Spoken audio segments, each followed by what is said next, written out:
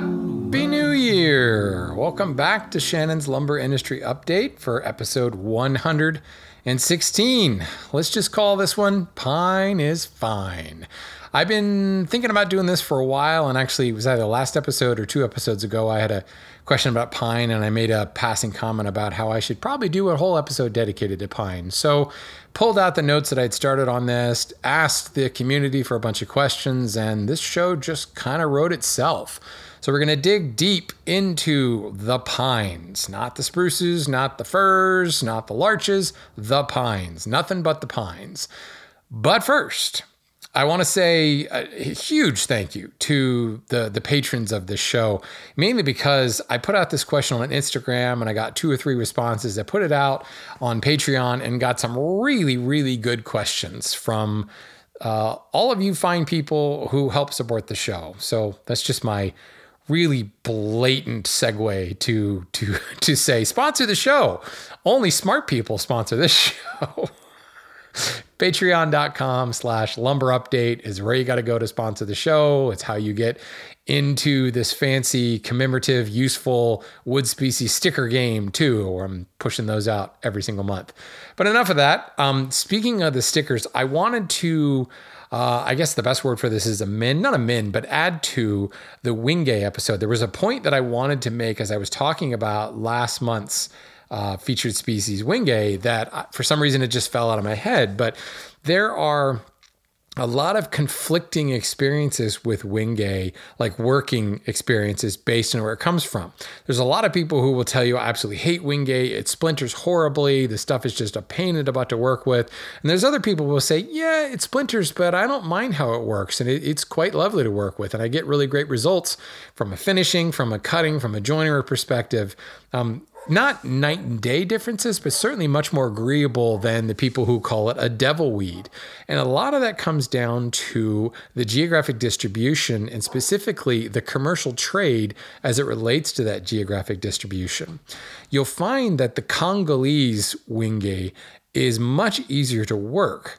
But the bulk of the material the bulk of the commercial material we get in Wingay comes from the much drier forests of Cameroon, Zaire, Gabon, even Tanzania. And there's just more of it there. And those countries are already producing a fair bit of export lumber. Whereas the Congo and the DRC, they tend to be heavy in the sapele market and the Udall market. And Wingay is a lesser export for them. Certainly some of it may be the availability in the forest, but more importantly, those industries are geared towards the mahogany-like woods, and they tend to walk past the Wingays in favor of the sapeles. Some areas that may be changing, but I do find that the climate and the difference in soil chemistry, the difference in the forests and the canopies in general does produce a less brittle, more kind of friendly, user-friendly, workable Wingay. Now, can you go to your lumber dealer and say, I specifically want Wingay from the Congo? I suppose you could. You might get a lot of shrugs and raised eyebrows and go, I don't know what you're talking about. If the lumberyard imports it directly or buys it from an importer of record, you might have better chance in getting the traceability and sustainability back to the Congo. But one of the things about Africa as well is there's very few ports, and a lot of the material comes into those ports and in many instances is repackaged into containers, or not even repackaged, but initially packaged into containers at those ports. So you've got Congolese Wingay and Cameroonian Wingay and Gabonian Wingay all coming in and being filled by larger export companies. They have an order for, 3 containers of Wingay. They're filling those 3 containers of Wingay from whatever truck it comes from. So it can be particularly difficult. There should be some sustainability paperwork at that exporter level, and the importer will have copies of that as well. But seeing as the material is not controlled, that stuff is filed away and not really paid close attention. Moreover, it's kind of personal, kind of anecdotal experience saying that Congo Wenge is better than the other stuff, and not really a strong enough reason, especially for the large commercial users of Wenge. There's not really the strong enough reason to say, let's just buy Congolese Wenge. But for those of you, and I've gotten a few emails since then, and that's what reminded me that I meant to say this, those of you who are saying, I can't stand Wenge. This stuff is absolutely horrible. It's this, it's bad this, it's bad that. And the other people saying, I don't know why it gets such a bad rap, because I quite like it. That's the reason why. And this is going to be the case for most of the species we run into in the world that have a wide geographic distribution. You think about a species that is essentially available all across really northern Africa, even mid-Africa. I don't know if Wenge grows in South Africa or not, to tell you the truth. Probably, but even then it would be a very different workability. Different soil chemistry, different forests, a lot of stuff. And you're going to find that to be the case with like Southeast Asian materials coming from northern Asia down to southern Asia. Totally different climates, different environments. Europe is the same way. And of course, here in the United States and Canada, all across North America, same situation. The genuine mahogany market, oh my God, this is exacerbated to the nth degree, from Central American mahogany, like Mexican mahogany, down to Costa Rican mahogany, to Brazilian mahogany, to Bolivian mahogany, hell, Northern Brazilian mahogany and Southern Brazilian mahogany. Very, very different, even though it's the exact same species. It's going to present differently in color. It's going to present differently in workability, all due to those climate and soil chemistry type issues. So anyway, I wanted to definitely bring that up because I had a few people who emailed me and said, I can't believe you featured Wenge, or I'm so glad you featured Wenge. And that's the case. You got to love wood. It's organic. It definitely keeps us on our toes. And the minute we make assumptions about it is the minute Mother Nature comes along and says, no, smacks you upside the head and says, I'm going to make it work this way. In other news, in my ongoing saga of elms don't grow that big because of Dutch elm disease, Mark Dubeck over at Winwood LLC. He's Winwood _LLC at Instagram, or winwoodmilling.com. He sent me a video of a slab of American elm that he just milled. It's 26 inches wide. Honestly, I don't remember how long it is. It's long.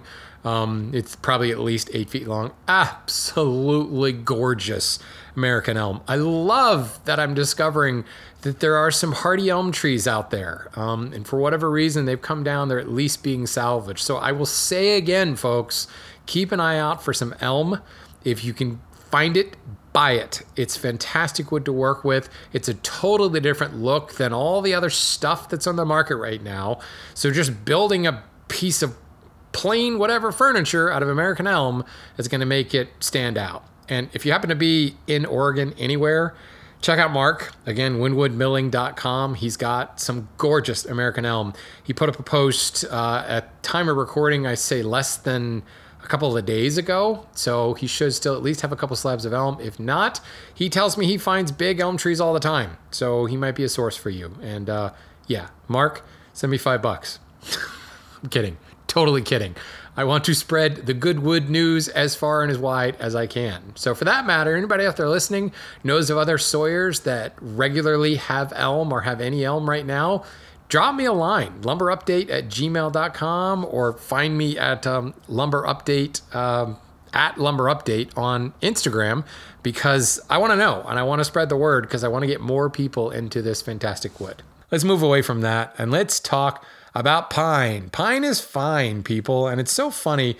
So many woodworkers tend to say, ew, pine. Or I get questions a lot at the hand tool school about, well, I'm not a serious woodworker yet as I've only worked with pine. Or I'm looking forward to diving into my first real wood experience as up to now I've only used pine. And, tired of people bad-mouthing pine, because pine is indeed fine. And let's delve into it deeply. There's a lot to talk about here. It's going to probably be tip of the iceberg. And if you have additional follow-up questions, let me know what they are. I hope to be able to cover as much as I can in this episode, but I'm bound to miss something. So fasten your seatbelts, hang on tight, grab yourself a cup of turpentine. No, don't do that. That's bad. Turpentine comes from pine, in case you weren't aware. The terpene extractives in pine generates turpentine. It is an all-natural product, but not one that I would recommend putting in a mug and drinking. Definitely don't do that. Anyway, let's talk about pine. So let's start by talking about what I'm not talking about. This episode is about pine. Well, the first thing most people think of when they think of pine is 2x4s, 2x6s, construction lumber. And if you go to a big box store, you'll see your construction lumber there, and it generally is marked as SPF. Sometimes it might be marked as P or PL. SPF stands for spruce pine fir. P and PL is ponderosa lodgepole.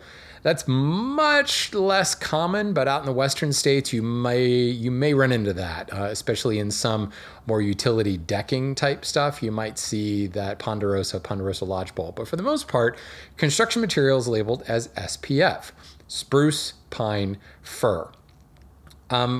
Really, what it comes down to is construction lumber is grown, harvested, cut for strength. It is not at all about appearance, and there's all kinds of things, grades and tests and things that it must meet in order to be a structural member. If you're going to build a wall or a deck or something out of this structural material, it needs to make sure it meets structural demands.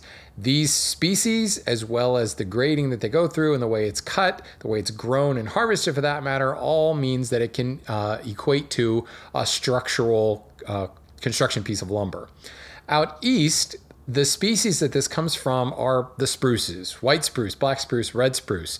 It comes from jack pine and balsam fir.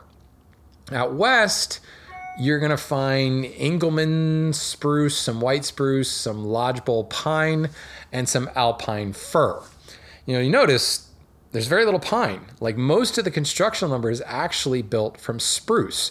And if you look at typical 2x4s, 2x6s, 2x8s, etc., it's a very white wood. There's very little contrast between early wood and late wood, which is very indicative of the whiter woods like spruce and fir. Not Douglas fir, but if you might remember, Douglas fir is not actually a fir. Fir comes from the Abies genre, and Douglas fir is a pseudotsugi. It's not quite a fir. The true firs, the true spruces, are very white woods, very little contrast between early wood and late wood. For that matter, the pines, like the jack pine, is also a species that doesn't have a whole lot of contrast there. So it's interesting, though most people think of pine when they think of construction lumber, very little of a construction lumber is comprised of actual pine. It's spruces and firs primarily. And I'm even hesitant to say in the east you get this, in the west you get this. Construction lumber is so widely trucked back and forth across the country that it's very heavily intermixed. But the other important part is all of the species that I just mentioned, regardless of east or west, they all have very similar technical properties, and they can actually be very difficult to tell them apart, which is why they all just get lumped into the spruce pine fir. And that is why that's not what we're talking about, because it's not really a whole lot of pine. What I really want to talk about is, air quotes here, liberal air quotes, real wood. More importantly, actual pine that's used for lumber purposes, not construction lumber purposes. Think of this like hardwood lumber. And it's interesting, at my yard anyway, like northeastern white pine, we inventory it and sell it like we would any other hardwood. A lot of our softer wood species that tend to be treated and used a little bit differently, we inventory them differently. And this is what you'll find with a lot of the, again, liberal air quotes usage here, real pine, is that it tends to be treated more like a hardwood.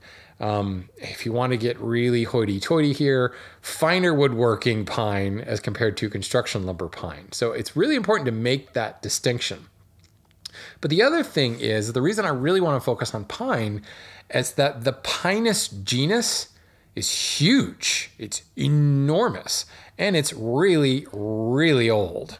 So I think we don't want to mess things up and talk about spruce and fir because A, those are the newcomers, but B, pine is so interesting all by itself. The Pinus genus has more than 100 species. This is rivaled only by the Quercus and the eucalyptus genre, so the oaks and the eucalyptus. But the thing is, the Quercus and the eucalyptus are young. They showed up in the Cenozoic era, like midway through. They're really not particularly old. The Pinus genus goes all the way back into the Mesozoic. Like 200 million years ago, pine trees were standing amongst the dinosaurs. That's how old this is. And it's particularly interesting because the genus today is broken into sub-genera.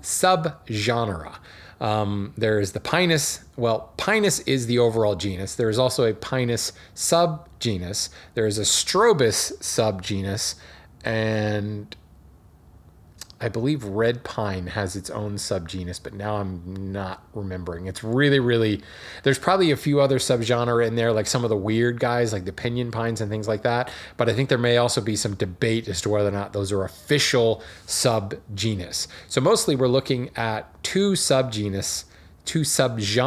Pinus and Strobus. Please don't, if you're really advanced and you're already ahead of me going, wait a minute, I thought Pinus strobus was eastern white pine.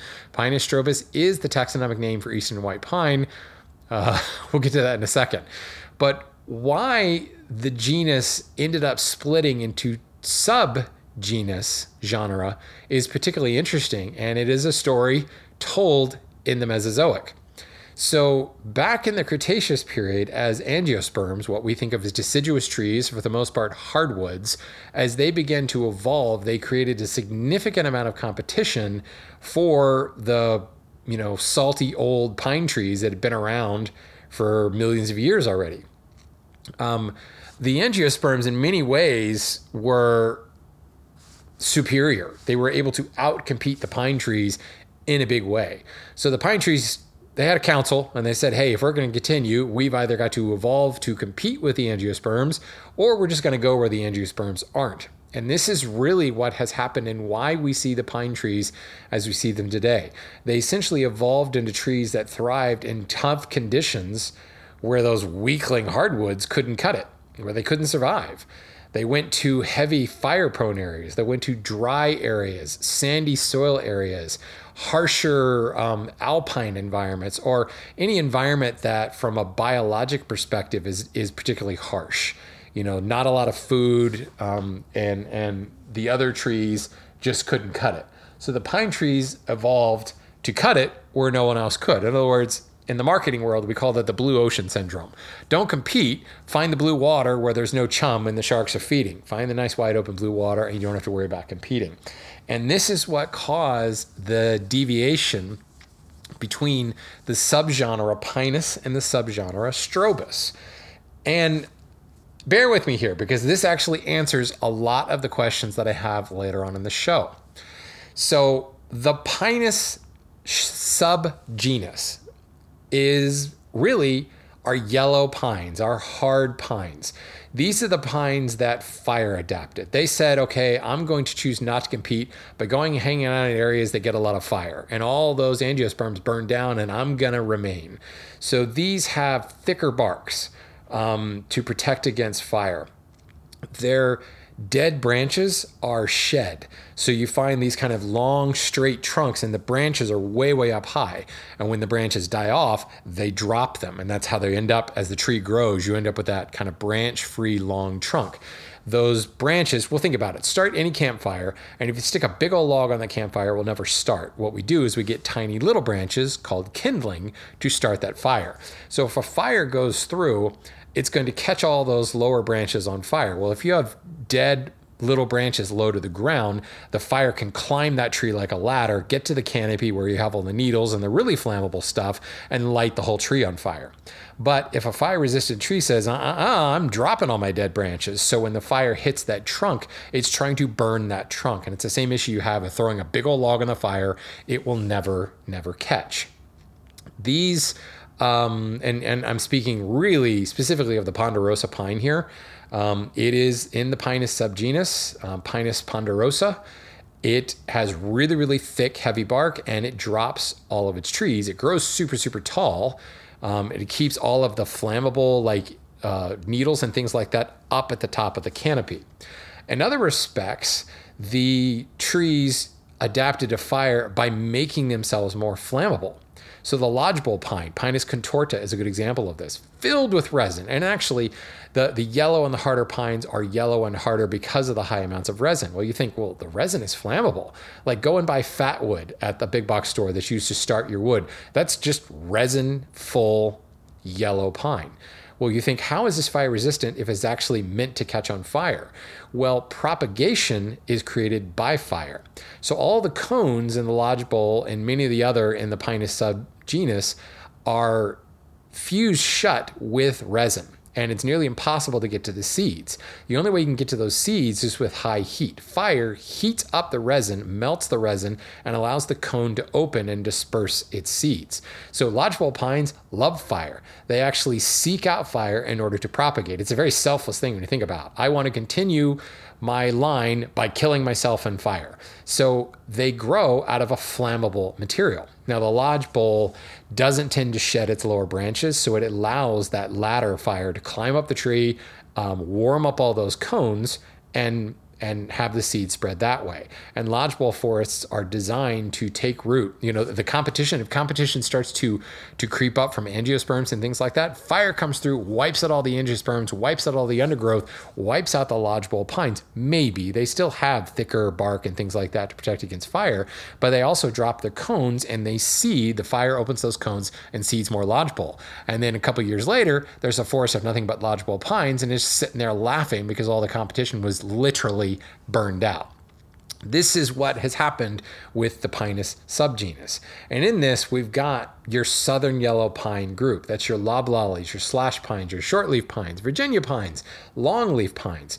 Very abrupt contrast from early wood to late wood with all of that resin, and very, very hard. You're talking 690 Janka for a lot of these. Then you've got your western yellow pine group, again, in the Pinus subgenus, but these are the lodgepole pines, the ponderosa pines, jack pines, and the radiata pines. These are kind of midway between what we think of as southern yellow pine. We think of hard resinous pine. That's your southern yellows, loblolly, slash, etc. The western yellow pines are not quite as yellow, don't have quite as much resin, lower density, and therefore slightly lesser hardness. For the most part, you're talking 420, 450 for your lodgepole ponderosa pines, jack pines, radiata, etc. They are still yellow pines. They are still seeking out, in some areas, seeking out fire or seeking to outlast the fire, but not quite as hard and heavy as the southern yellows.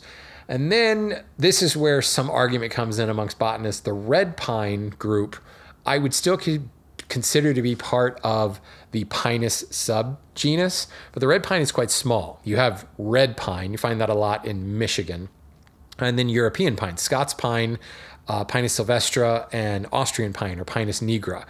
These are, again, they're yellow pines. They have stark early to late wood contrast. They have not quite yellow, but a little bit more of a reddish hue due to the higher resin content in them.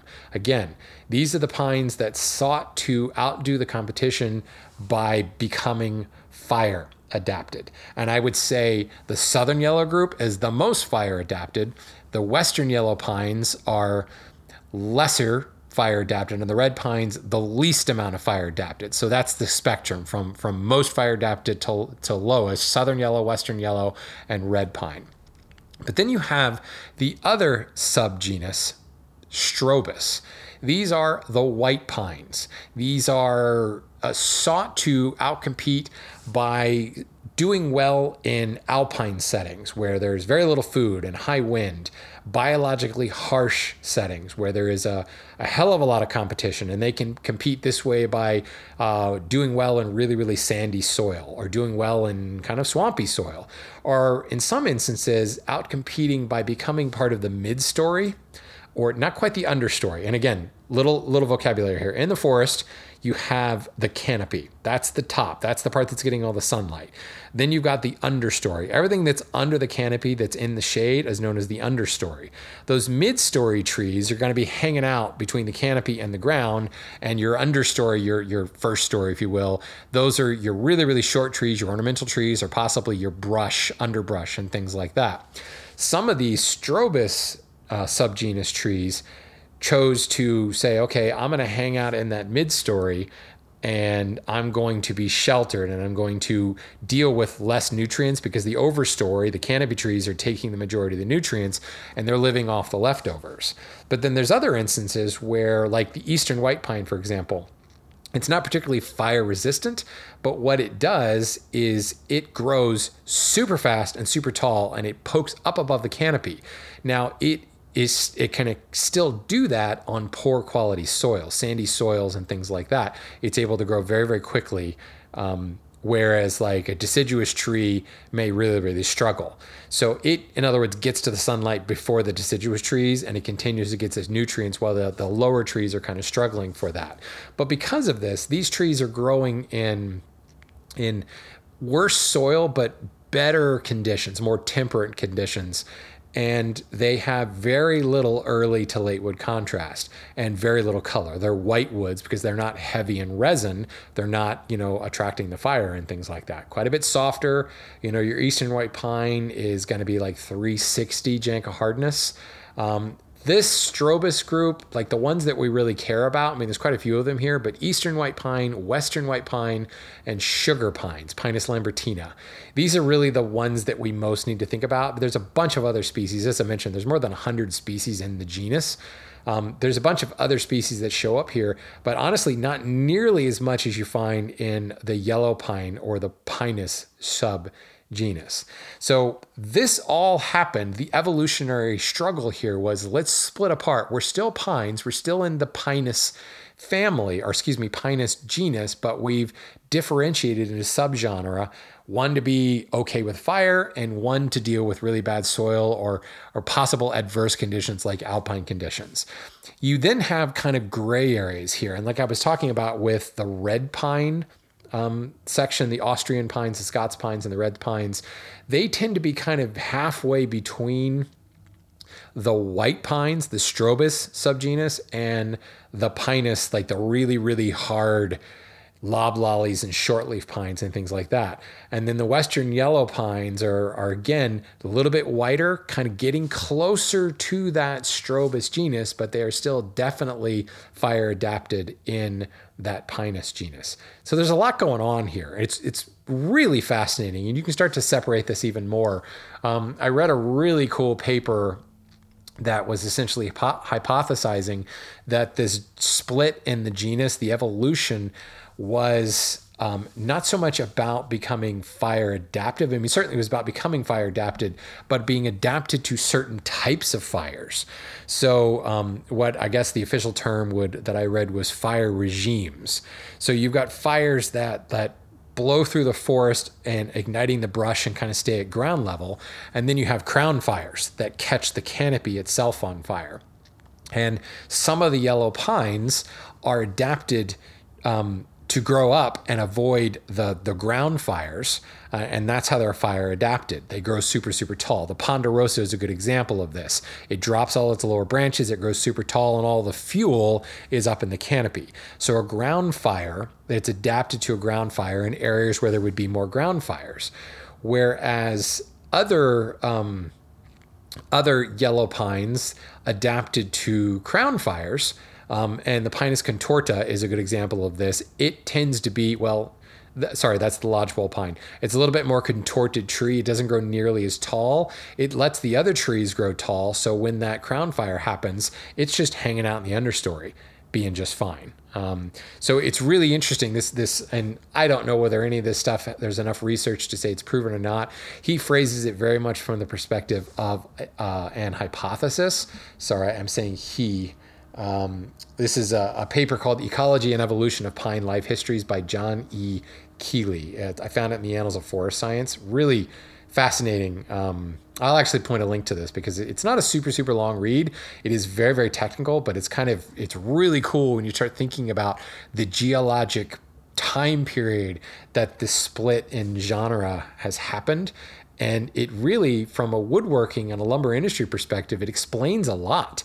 It explains why we have like white pines and yellow pines, and why in many instances they tend to be grouped together and tend to be marketed as yellow pine or southern yellow pine.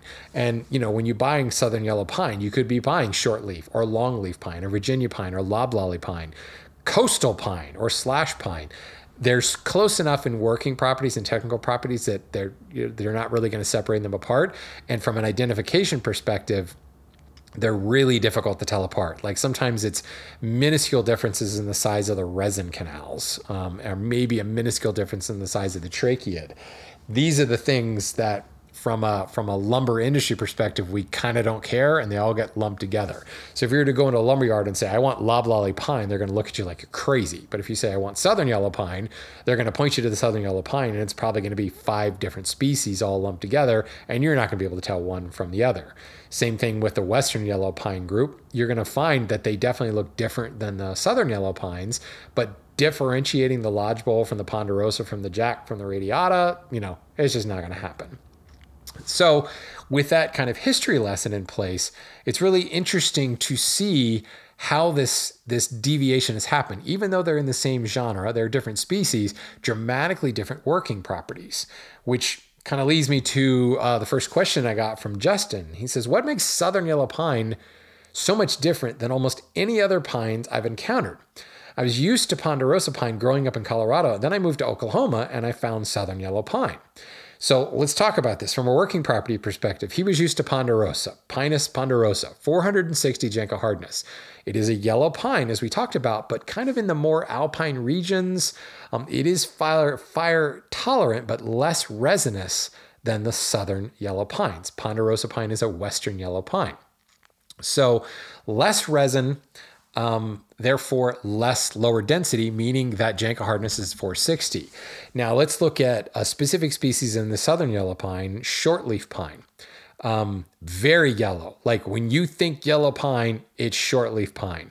Very yellow, dramatic contrast between early and late growth, like to the point where it's almost like the late growth looks kind of crystalline. You can see that kind of hardened amber look in the late wood.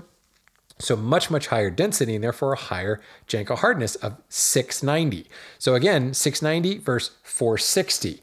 Totally different working property. And again, because of that dramatic, abrupt transition from early to late wood, you've got that like kind of hard, really hard, kind of hard, really hard as you're moving a chisel or a plane or a saw across those growth rings. Ponderosa is going to have abrupt transitions, but with a lower density and lower resin, it's not going to be quite so hard. So again, softer all around, some hardness differences from early to late growth, but not nearly as dramatic. Now, Janka hardness is an average across the entire wood. If you were to do a Janka hardness test of just the early wood and the late wood, you would probably find that the late wood is much harder and the early wood is even a little bit softer. And that's how we get that average of 690 or 460 here. So that's really the big difference, is that evolutionary adaptation. As you move into Oklahoma, you move further south and kind of out of the mountains, you're moving into very arid regions. And you're starting to get a different type of fire adaptation that's happened here. But then you're also starting to trend towards the Gulf side of things, where you're going to have a lot more consistent growing period, if you will, and allowed for a slower growing period and denser material here. So the transition from Colorado to Oklahoma is not nearly as stark as like Colorado to Mississippi. And that's when you really see that crazy difference between ponderosa or lodgepole and like shortleaf, loblolly pines, things like that. So again, this evolutionary track, same, family, same genus even, but due to the adaptation to the different climates and because pine trees grow all over the world, you have to expect this type of the differentiation here. So Alan had a fun question. He said, if you were a pine, what kind would you be? And I kind of like this because I think I would be a ponderosa pine. They're very tall. kind of lanky. They drop their branches very early, so you get this like long straight trunk. Well, my legs are longer than my torso. I have a longer leg length than torso length. I am not even. I am not a Vitruvian man. Sorry.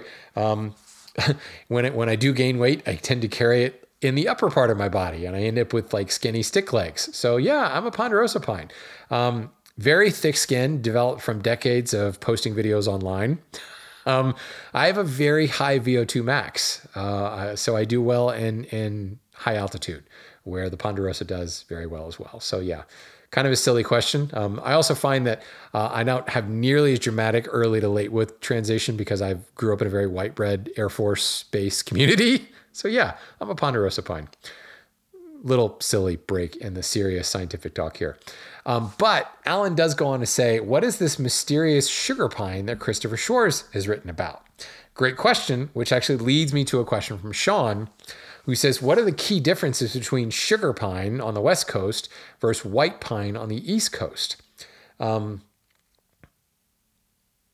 Also, a secondary question would be helpful for any ideas to eliminate sap effusing from pine even after it is dried. It's a problem I've had with Douglas fir, which I understand may not be a true pine.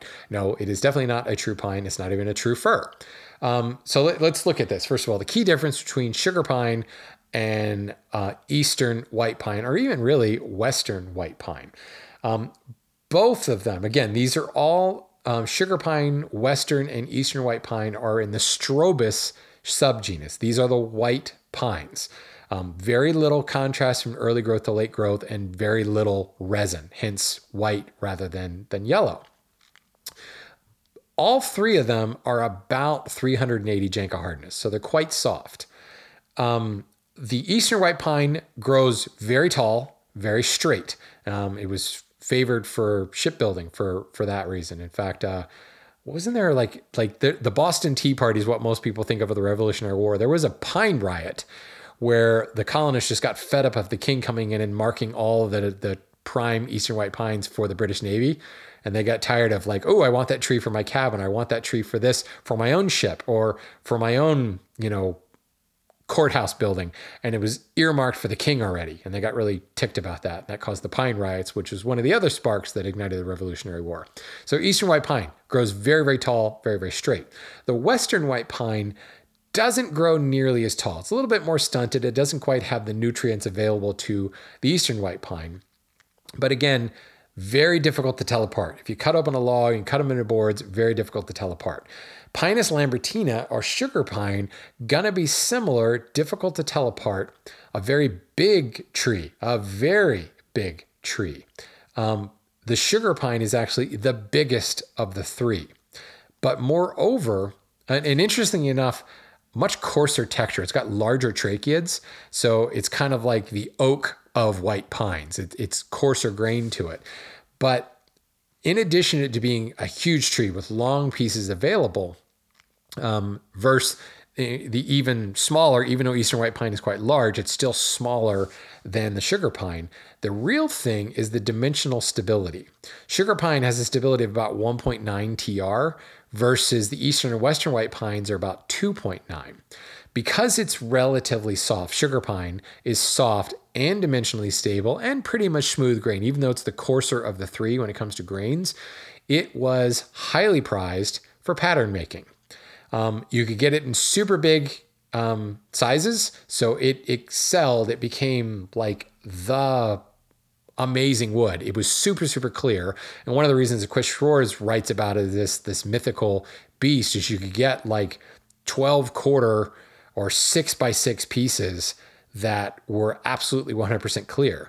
And because it's so dimensionally stable, there wouldn't be a lot of checking either. And it would just be this beautifully kind of homogeneous grain, perfect for sculpting, AKA pattern making. And I can tell you when I go back into the ledgers of the company I work for, and I go back 100 years, 150 years, and I look at the sheer volume of sugar pine that was being sold, rail cars and rail cars full of sugar pine, that we sold to the auto industry, that we sold to steel manufacturers looking to make patterns for molds, sold to millwork houses that were making plaster plaster moldings and things like that, sold a huge amount of sugar pine to the federal government, to the Smithsonian, to the Capitol building, things like that.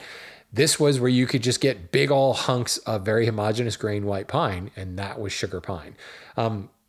It's still out there, but I think what you find more than anything is it's diluted with the other white woods. What's happened is that spruce pine fir thing that's took over construction.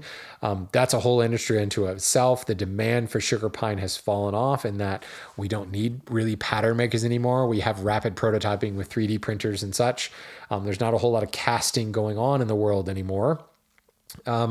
So the sugar pine has just kind of fallen into disuse. There's not an industry built around creating sugar pine for, pattern making. So pine is still relatively cheap. It's still a commodity price. And unless there's a distinct reason to harvest sugar pine, no one's going to do it. So it all gets kind of lumped into white pines. And it's possible that when you go to your big box store or even go to your quote real lumberyard and buy a white pine, you might actually be getting some sugar pine.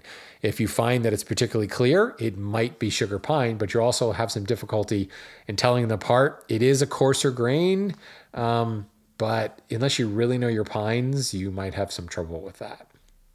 Great question about the sugar pine. It's not endangered in the slightest either. It's just the industry is not there anymore to necessitate its growth. So let's go to kind of an unusual pine. Ethan wrote in and he says, I'd love to hear more about the Torrey pine. It grows here in Southern California, and my local urban sawyer often has it available in gigantic slabs. I'd like to know how it compares to more familiar species. Well, here's the thing. The Torrey pine is actually an endangered pine. Due to its extremely narrow range, it grows in the wild, like in Santa Barbara and like an island off the coast of Santa Barbara. And that's it. That's it. Now you find it all across Southern California because it's been planted and cultivated because it is a fast growing tree. And it's pretty. So it gets used for city planters all the time. So you find them all over the place. I guarantee you, Ethan, the sawyer that you're talking to, he's not sawing wild Southern yellow pine. I believe that's illegal.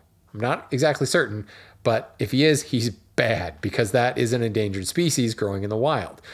But here's the thing. The wild Torrey pine doesn't grow particularly big. It's kind of gnarled. Think of like pinyon pine in like high altitude regions. This is like the coastal equivalent. It grows in very poor sandy soil, high wind conditions. So it stays squat and low to the ground. It has a contorted trunk. Terrible, terrible lumber wood. But when they started cultivating it and planting it as an ornamental tree in better soils, it grew great. It grew nice and straight and wide and turned into these great big trunks. And Ethan says he's got this sawyer that has huge slabs. That in and of itself tells you that these are second, third, fourth growth trees planted by city planters. And because of its fast growing nature and the fact that it can kind of fill in space very quickly, offer wind breaks against the Santa Ana winds, you'll find them all over the place in cultivated varieties. Now, as far as how it works, I honestly don't know. I did a lot of digging and I couldn't find any working properties here. I dug up the family tree a little bit to try to find out a little bit more about it. It is a yellow pine, is in the Pinus genus, but there wasn't really a lot more there. So my challenge to you, Ethan, is to go back to that sawyer and buy some of that stuff and find out how it works. Now, I guarantee you it's not going to work the same as wild Torrey pine. Wild Torrey pine is probably going to be ridiculously hard, super interlock grain, like trying to work with root stock because of the way it grows. I do know people who work with pinyon pine, also a no-no. Those trees are thousands of years old. Please don't cut those down. But pinyon pine is an incredibly hard wood. I suspect Torrey pine to be very much the same way, just looking at the morphology of the tree. But when you put it in a cultivated region with better soil and it grows super fast and super straight, it's going to be totally different. And I suspect it's going to work closer to Western yellow pine, as far as I could tell, but I could be totally wrong there. If it is particularly fire adapted, it could be more like the harder pines. So I would suspect its hardness to be, I'm going to be vague here, but somewhere between 600 and 400. I doubt it will get as low as like the white pines in like the 360 range. So let's just say 500 is what I would guess, but it's a total guess. So I throw it out to you, Ethan. Go buy some Torrey pine. Dear listeners, if you've ever worked with Torrey pine, I would love to know your feedback. This is one of those unusual species that in the wild is incredibly rare and no one's cutting it down because it's endangered and it's illegal. But in a cultivated nature, it's going to be probably a totally different species. There's probably people out there working with it who don't even know they're working with Torrey pine. And hopefully, with more urban sawyers around, we are seeing more Torrey pine in there because it continues to be highly planted because of its fast growth rate. So interesting little side trip there, but it again shows you that, you know, this evolutionary track can kind of help you hone in on how something might work even when you can't find any data about it. So speaking of endangered trees like the Torrey pine, Jonathan asks, are there any sustainability differences and things to think about or be concerned with when it comes to buying pine? So short answer is no. Nearly all the pines, like 99.9% of the pines, are viewed as, quote, least concern in concert when it comes to being endangered. Also the same thing with availability. They're everywhere.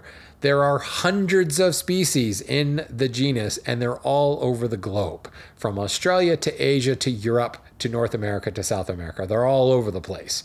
And those sub-genera still exist. They still are there to kind of help you out. The random ones, like some of the taxidium ones and some of the weird guys that you might find in the high mountains of South America or possibly in New Zealand and things like that, like the monkey pod. That's not a pine, but things like those weird trees tend to kind of roll up under some of these really, really ancient genus.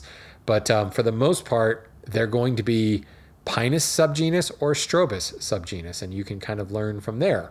But as far as their availability, it's not a matter of, I shouldn't buy loblolly pine and I should buy shortleaf pine.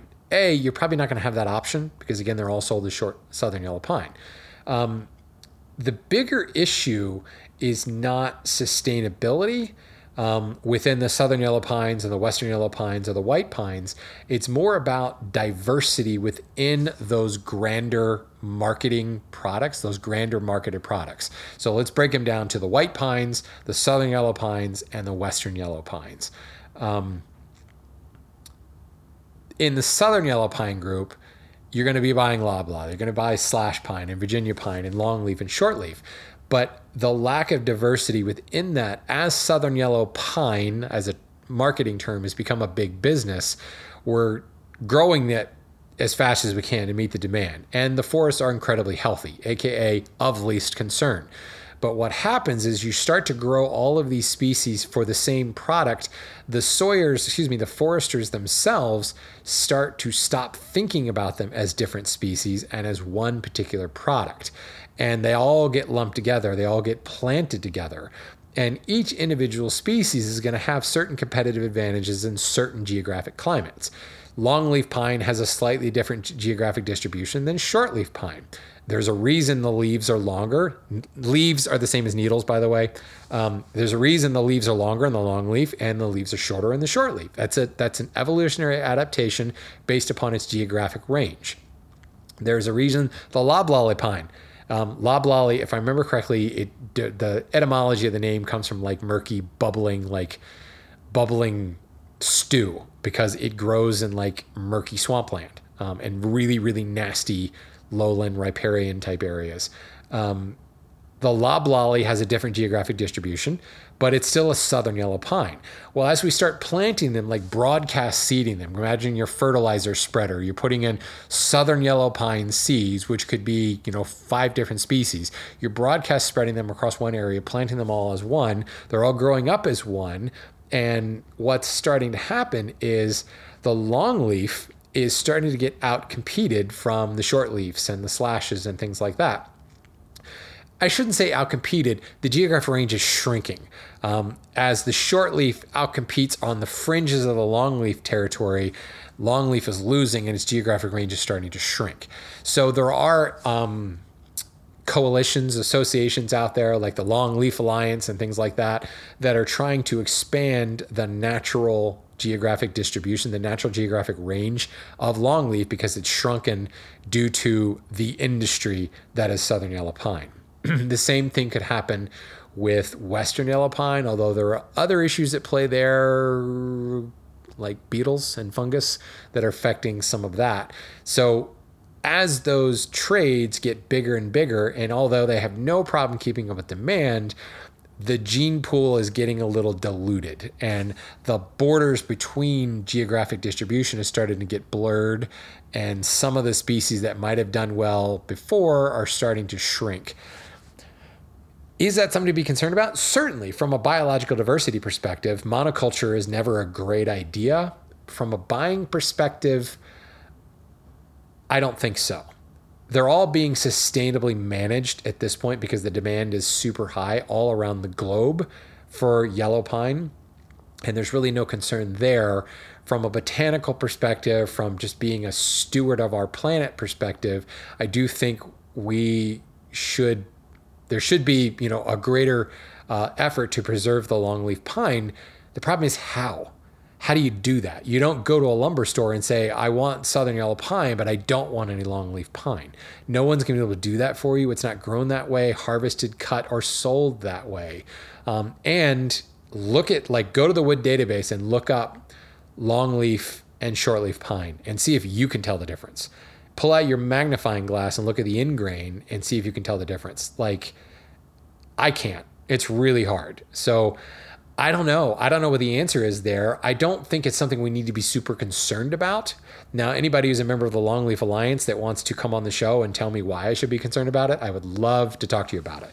But the short answer to this, Jonathan, is not really. And even if there was a concern, I'm not sure what you would do about it. You're not going to be able to tell the difference really between eastern white pine, western white pine, and sugar pine. Very difficult. Red pines, Austrian and Scots pine, again, very difficult. I think you might find the Austrian pine has more knots in it, but that depends upon silvicultural methods and how it's grown. Whole other thing, which I will get to in just a second. If you can't tell, this one might be a long episode. Where am I? Yeah, we're approaching an hour right now. Let's see if I can try to land this plane here. But let's talk a little bit about sustainability from another perspective. This goes into Alex's question about beetle kill pine. He says, I'm interested in hearing about how the lumber market for beetle kill pine operates, since it is a desired trait, but it kills off the tree. Not only do I want to know about the mechanics of how it gets the color, but also the balancing act of managing the supply and the demand. Is beetle kill pine just a pine thing? And what species or subspecies are most susceptible to it? So as I said before, there are issues in and amongst the western yellow pines where diversification is becoming more of an issue because of beetle kill pine, because of blights that are taking out, really going after the lodgepole. So let's answer Alex's question in reverse. What species are subject to it? It's really a pine problem. It's not affecting the spruces and the firs, but that's also a geographic distribution thing. Where the beetles are and where the fungus isn't in areas where you're finding a lot of spruce and fir. It's where you're finding pine. It's where you're finding lodgepole pine and ponderosa pine. The pines that are susceptible to it are ponderosa, lodgepole, limber, and Scotch pines. Now, that's not to say that the mountain beetle's not going to go attack some other kind.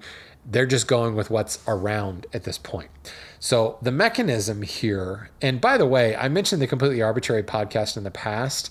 Unfortunately, they don't number their episodes, but the episode they did on the lodgepole pine, it's called Death by 1,000 Beetles. If you go to arbitrarypod.com, you can find it, or just look it up in their feed. It's a great episode that goes into a lot of intense scientific detail on the beetle blight. But what's happening is there is a fungus that these beetles feed on. Both of them are native. It's not like the emerald ash borer where it came in from Asia. The mountain beetle is a native beetle to the Rocky Mountains. The fungus is native to the Rocky Mountains. The fungus is what causes the blue staining. The fungus in and of itself is blue. Go back to episode 58 of this podcast about staining, and I talk a little bit more about what's going on there. But ultimately, the fungus stains the wood. Very much like spalting happens. This fungus stains it blue, and as the tree dies, the fungus kind of takes hold a little bit more. So like quote, the best beetle kill pine is the pine that's been dead and a standing stump for like 3 to 4 years. Because while it's dead and standing, the fungus is allowed to kind of get deeper and darker, and you get more staining that happens. When a tree dies from beetle kill, harvesting it right then, you'll have some mineral staining, but not as much. The best stuff comes from the stump standing there dead for like 4 years. And that's what causes that staining, is the fungus kind of continuing to propagate throughout. The beetles feed on the fungus, but then the beetles then bore holes and lay eggs. And the boring of the holes and the fungus stops up the phloem, which is what allows the nutrients to go up the cambium layer to feed the tree. So very much like the emerald ash borer, it's cutting off the tree's food source, and that's why it kills the tree. The incessant boring of galleries for laying of eggs and things also weakens the tree. It also stops up the phloem, and it just causes real problems. So it's a catch-22 here. The fungus is naturally occurring. The beetles are attracted to the fungus, and the beetles kill the tree. The tree dies. The beetles go somewhere else. The fungus goes out of control and turns that super stained lumber, turns it into super stained lumber. So that's the mechanism. But overall, supply and demand here. The market for beetle kill pine, blue stained pine, is actually quite small when you consider it. As of now, 100 million acres have been killed by the blight. Add to that the fact that the market for beetle kill pine, not only is it small, it's super niched and it's very expensive. There's a high cost for the harvest and milling due to the heavy defect nature. All that boring insects and all the galleries produces punky wood. It produces a lot of defects in the wood that you're essentially cutting around. There's a huge amount of waste that comes out of one of these logs. Getting the good stuff takes a lot, and the good stuff still tends to be kind of narrow and short. There is no such thing as grading. It's just beetle kill pine. So the harder way to get to the wood, the lower yield of the wood, and the lack of grading means that the large mills and like those spruce pine fir producers, not interested. It's not a game they play in. So what is beetle kill pine used for? It's used for flooring. It's used for some panel work, but in very limited quantities. And that's it. It's an oddity. It's like a reclaimed wood or even spalting, any kind of stained wood. It's an acquired taste, and it's used in small amounts. So while it's popular as compared to spruce pine fir, it's a blip, and it's too expensive to deal with. So the people who are harvesting it specifically for the beetle kill. They know what they're getting into. They're able to handle the costs, and they're able to mark up the finished product in order to sell it. But in the end, 100 million acres of really dense forest is way more supply than the current demand. And I really think the current demand, even forecasted growth of the demand, I don't think we'll get to the point. It's truly an acquired taste. So it's really not an issue to keep up with it. Ultimately, the market, the demand for blue stained pine means that there are companies going out there and removing the standing dead timber. Now, a lot of people say, well, this is helping, standing dead timber is bad for forests. So removing the standing dead timber helps prevent forest fires. This is actually erroneous. Go back to my original topic about how lighting a log on fire is harder than lighting branches on fire. While those dead trees are certainly drying out and starting to rot on the stump, they're still not, fire doesn't like them. Fire won't light them very much. They won't start a fire. It's the underbrush that's starting a fire, or the dead tree, once it's fallen over, that is what's causing the fire. So the standing trees are not the problem. It's the fact that Well, we write them off and we leave them there to fall over. When they fall over, now it becomes tender. Now it's kindling. Now it causes forest fires. So the market demanding them is good because it's creating a demand for those standing dead trunks. Now, as I said before, they leave them standing for a while to get the best staining, but they do eventually go and cut them down before they get so rotten that they fall over and become kindling. That's a good thing. When you've got 100 million acres of standing dead trees, eventually they're all going to fall over. And then, oh my God, the Armageddon that's going to occur when all of that goes up in flames. So this market is great for protecting against forest fires. But it's a catch-22. I'm not on video here. I'm shaking my head in disgust because it's a real catch-22 here. The market is removing the dead timber. The dead timber thins out the forest, which makes for healthier trees. Healthier trees are good because the beetle attack happens on a stressed tree. Beetles are going after a tree that can't really fight back because a healthy tree, when the beetles start cutting into it, the tree reacts, it compartmentalizes, and it literally pushes the beetles out on sap. That tree's healthy, it's got plenty of sap, and it's able to push the beetles out, knock the beetles out of the tree, and it recovers. Beetle kill, when the mountain beetle attacks a tree, the tree's fate is not sealed. The trees can fight back if the tree is healthy enough. Well, the reason that the beetle kill blight happened in the first place is we stopped cutting down the trees. That was bad. We need to protect the trees. So the trees got really, really dense. We started preventing forest fires from happening. Forest fires are nature's natural thinning mechanism. We started fighting off the forest fires, or we started protecting the forest because we had houses in that forest and we couldn't afford forest fires to go through. The forest got thicker, which created increased competition for resources, which meant all the trees in the forest were now stressed because they were all competing for the same finite amount of food, which the beetle came along and said, oh, hell yeah, everybody's stressed, we're going to town. And that's why the beetles were able to take hold and cause this massive blight and this massive die-off. So it's a real catch-22. We were trying to protect the forest by, preventing forest fires, which allowed the beetles to grab hold, which has now killed all the trees, which eventually, if we leave them standing and they fall over, will create more fires. Thinning reduces fire risk. Yes. So the guys going out and cutting down these trees are reducing fire risk. The standing trees won't fall over. But it's bad for spreading. Well, let me continue this train of thought. It's thinning it, which allows for healthier trees, which will prevent the beetles from getting hold of. However, we're talking about lodgepole and ponderosa pine. Both of these cones, their seeds are sealed into the cones with resin that only opens in fire. They are fire propagating trees. So we've reduced the forest canopy, decrease the competition, making healthier trees that the beetles can't get a hold of. But when the trees propagate by spreading their leaves due to fire, or spreading their seeds due to fire, you can see the problem here. So now we're getting these forests that are getting older and they're fine. They're not going to get attacked by fire. They're not going to get attacked by beetles, but they're not actually spreading their seeds. Those cones will stay on the branches for 3, 4, 5 years. Eventually they may fall off. Sometimes they'll hang on even longer, but unless fire comes along and melts that resin, those seeds stay locked up inside the cone and therefore the tree does not reproduce. So it's a huge catch-22.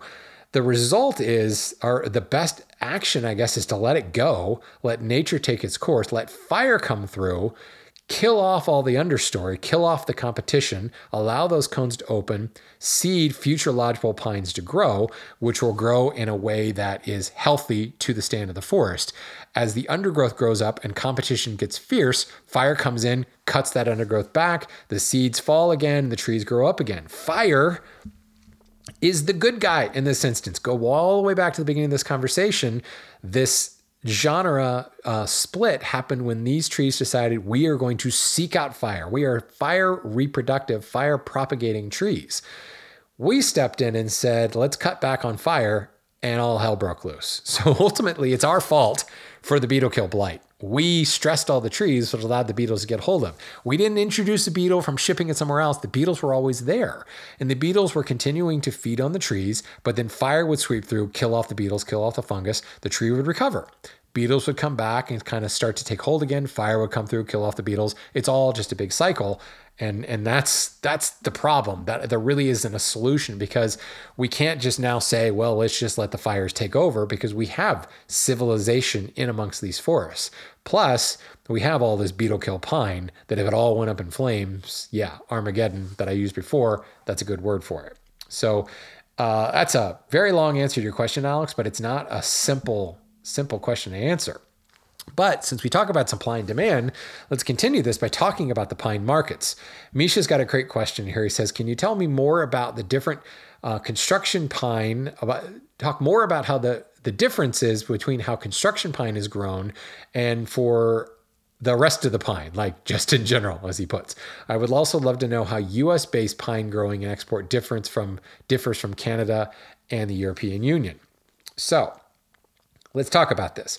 Construction lumber is generally clear-cut in its harvest, but it is grown or seeded in rows, like crops, specific to its final product. So you have a stand of trees that's meant to be 2x4s. You have another stand of trees over here meant to be 2x6s, another stand of trees meant to be 2x8s, etc. They are specifically grown in rows to allow for super fast growth. They reach up to the sunlight. There's not a lot of competition. They grow super fast, super straight. They are, in many instances, pruned to grow straight and not create a whole lot of knots in order to meet the structural grade. Structural grade does depend upon knots, because knots obviously weaken the tree. So growing in rows like that allows you to get in there, prune off those branches, but then also allow them to grow straight and fast. Go back a couple episodes. Faster grown, aka wider spaced growth rings in softwoods, produces a stronger tree. Wider spaced growth rings on a hardwood produces a weaker tree. They're opposites in that respect. So if we want something grown for strength, a 2x4, we want it to grow fast with widely spaced growth rings. So we want that forest to get lots of light and then have little competition. So it's growing, it's getting all the food it can eat, and it's growing fat and strong super fast. So there are forests, there are stands of the forest. This is a 2x4 forest. This is a 2x6 forest. This is a 2x8 forest. They get to a certain size. A 2x4 tree is a smaller diameter tree than a 2x6, obviously. So that 2x4 forest reaches its maturation. It's clear cut, taken all down at once. It's usually a monospecies type thing. It all comes down at once, and then it's seeded again in rows, just like you would plant corn. Same thing with the 2x6s and the 2x8s and the 2x10s and the 2x12s. It's all the same in that respect. Then there's the pulp material, which is clear cut on harvest, but then it's broadcast seeded to allow everything to kind of grow up in a big clump. It grows relatively quick. It grows relatively dense. This produces the highest biomass over the shortest period of time. That's all clear cut. It's all thrown into a hopper, ground up, and turned into pulp. It's also harvested more frequently, younger trees, which can produce a better pulp material than an older tree where there's been more lignin and more growth and more growth cycles to produce waste and to harden into lignin and things like that. The younger trees is mostly all cellulose. Lignin is not desired in pulp, paper products and things like that, because it's a lot harder. I don't quite understand the chemistry there, but you want higher cellulose, lower lignin content, meaning younger tree in that instance. So those are all grown, in a big clump, again, broadcast seeded like you were fertilizing your lawn. The non-construction lumber, I should say, like as Misha puts it, grown for different purposes, like just in general. I love that phrase. Thank you, Misha. Non-construction lumber uses essentially the same method you would find for hardwoods. Selective cutting, shelter wood, silviculture, things like that, where you're wanting this tree to grow up in an established forest. So, you are pruning in order to prune for grade, pruning for straight growth, things like that. Growing in environments where if I have a tree that is shade tolerant or shade intolerant, you're using your silviculture methods for that. You're not clear cutting it and seeding in rows like corn. It's very much like growing cherry or growing, walnut or something like that. So that's the growing process, very starkly different. And I've said this before, I've talked about Michigan as I've driven through upper Michigan and the upper peninsula of Michigan. You'll be driving along and you'll see all the trees in the forest are the same height. And then like you hit this line where suddenly all the trees in the forest are 3 foot taller than the trees you were just looking at. And then you hit a huge open field where it was just clear cut. And then you hit a field where all the trees are 8 feet tall. And they all have, you can see down the rows. All the trunks are the same diameter. You can very clearly see the rows. Then you hit a patch of like 3 foot tall forest where it's all clumped together, and that's obviously pulp. So you can absolutely see purpose-grown plots of land for the product at hand. Since we know what the product is, we know exactly how we want to grow it in order to create the best product, which is why I say, that old episode I did in the first, I think episode 7 or something like that, they don't make studs like they used to. Closely spaced growth rings in a stud is a bad idea. Studs today are actually better than the studs 100 years ago from a structural perspective, not from a twisty, no bow perspective. That's just the way studs are. We don't care because we hammer them in a frame and we cover sheathing over top of it, and the twist doesn't matter. If you're building furniture from a 2x4, that's a totally different story. Then you're looking for real pine, heavy use of the real there. So the US and Canada markets, the export, just the business is different based upon the species and that end product, which is why I bring that up. Canada, for the first instance, is dominated by fir and cedar, hemlock, and spruce. The pines that happen in Canada are the larger, taller white pines that get used in that construction lumber, that SPF lumber. The spruce, the fir, and those larger white pines, they are specifically harvested like I was just talking about, with a specific end product in mind, 2x4, 2x6, etc.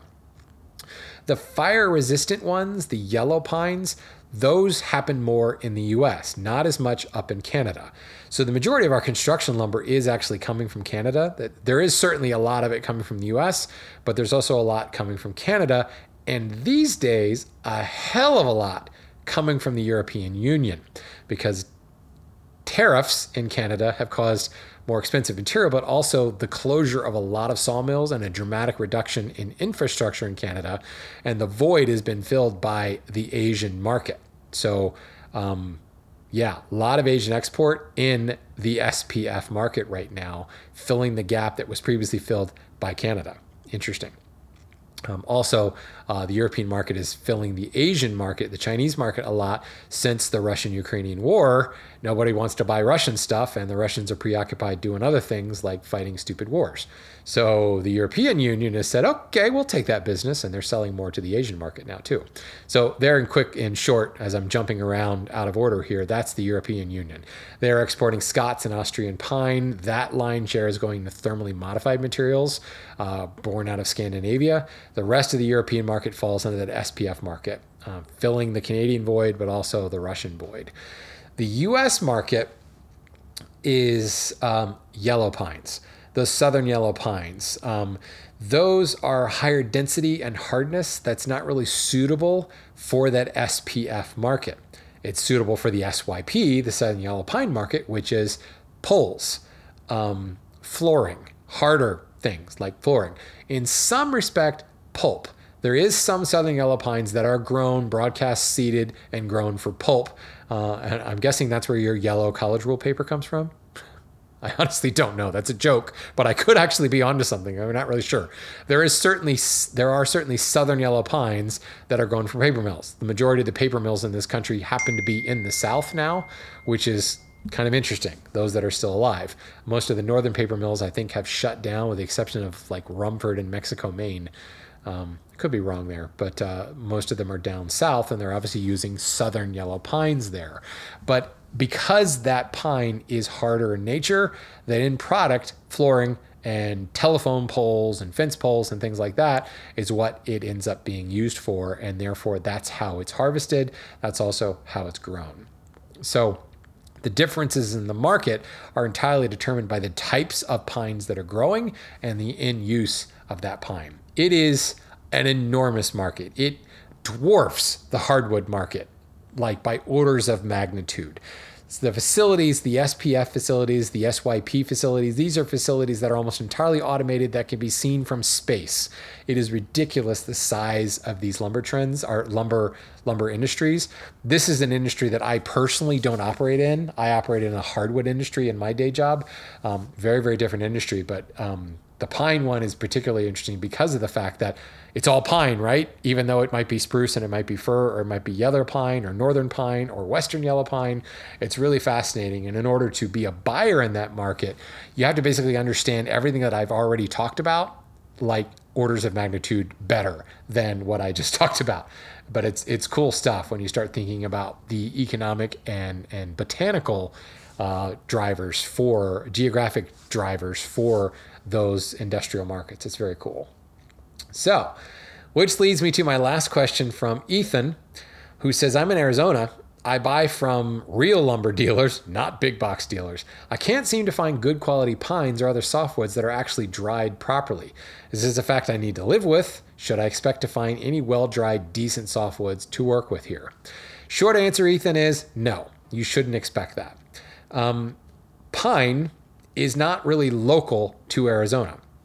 The pines that do grow in Arizona are not lumber producing pines. They are the twisted, gnarled, short little, almost shrub looking pines. In the forests of Arizona, you're starting to get into the western yellow pines, some of the ponderosa, some of the lodgepole that's there. But due to just the really, really harsh conditions, they tend to be kind of stunted in growth. In other words, there is very little lumber industry in Arizona. The lumber that you are buying in Arizona is being trucked in from elsewhere, in other words. So when you look at the lower margin that comes with softwoods in general, but specifically pine, it doesn't really make a lot of sense for a lumber yard in Arizona to pay a bunch of money to ship in a material that is going to net a very, very low profit margin. They're going to sell it for pennies more than they actually bought it, and it costs to truck it in.